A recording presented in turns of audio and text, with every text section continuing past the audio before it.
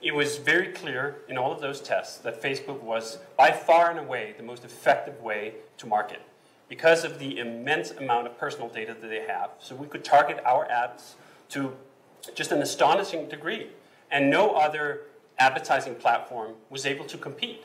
And this is why Google, who also has the same sort of capabilities of targeting, and Facebook is able to capture 99% of all growth in internet advertisement, as was stated in that report from 2016, because they simply have a devastatingly effective machine. Graciousness in hosting us. I want to focus my questions on two topics. The first is data and targeted internet advertising, and I reviewed the written testimony of each of the witnesses, and Mr. Hansson in particular, I found your written testimony very compelling. There's a line, I don't believe you said it during your oral testimony, but I will read it here, where you say, quote, Facebook's targeting capability is crushingly effective and therefore truly terrifying. And I found that to be a very compelling sentence.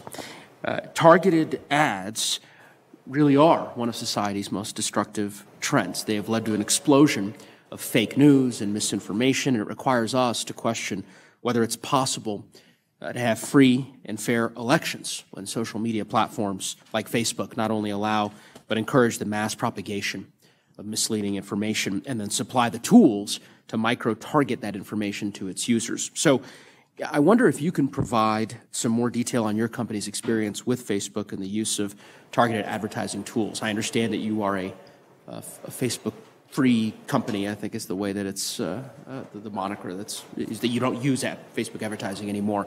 That was a conscious choice that your company made. So maybe you could expound a little bit about how you got there. Yeah, absolutely. Thank you, Congressman. In 2017, we ran a series of marketing campaign tests on different platforms. We ran some on Facebook, we ran some of Google, we ran other platforms. It was very clear in all of those tests that Facebook was by far and away the most effective way to market because of the immense amount of personal data that they have. So we could target our ads to just an astonishing degree. And no other advertising platform was able to compete. And this is why Google, who also has the same sort of capabilities of targeting, and Facebook is able to capture 99% of all growth in internet advertisement, as was stated in that report from 2016, because they simply have a devastatingly effective machine. But when you think about why that machine is so effective, what is it that underpins it? How is it that they're able to outcompete everyone else? It is all based on a fundamental violation of privacy for people, that they've been able to capture so many data points through so many sources that people are neither aware of is happening or would consent to if they knew. All these data sources, things like purchasing records, the fact that both Facebook and Google can track you, everything you do on the internet pretty much, because they have their little like buttons and they have their Google sign-ins on so many sites. The fact that Google controls things through search and Facebook controls the main avenue that people get news through the news feed. They just have so much data. No one can compete against that trove of data. And in fact, they shouldn't have been allowed to gather that data in the first place. If they didn't have all that data, if there had been regulations in place to prevent them from gathering all this data, then they wouldn't have been able to capture 99% of the growth. So I think that this is where we need to start with the original sin, that they are able and allowed to capture this data without consent, without informing consumers, and therefore they are as effective as they are. How has it impacted your business becoming a Facebook-free?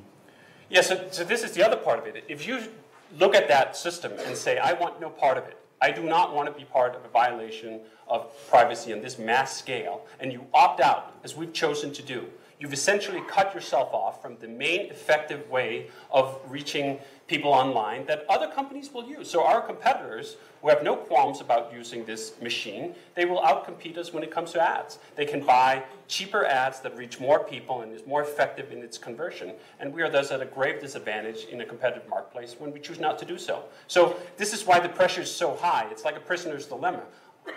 If the other company chooses to do it, you're pretty much forced to do it too, even if you don't want to.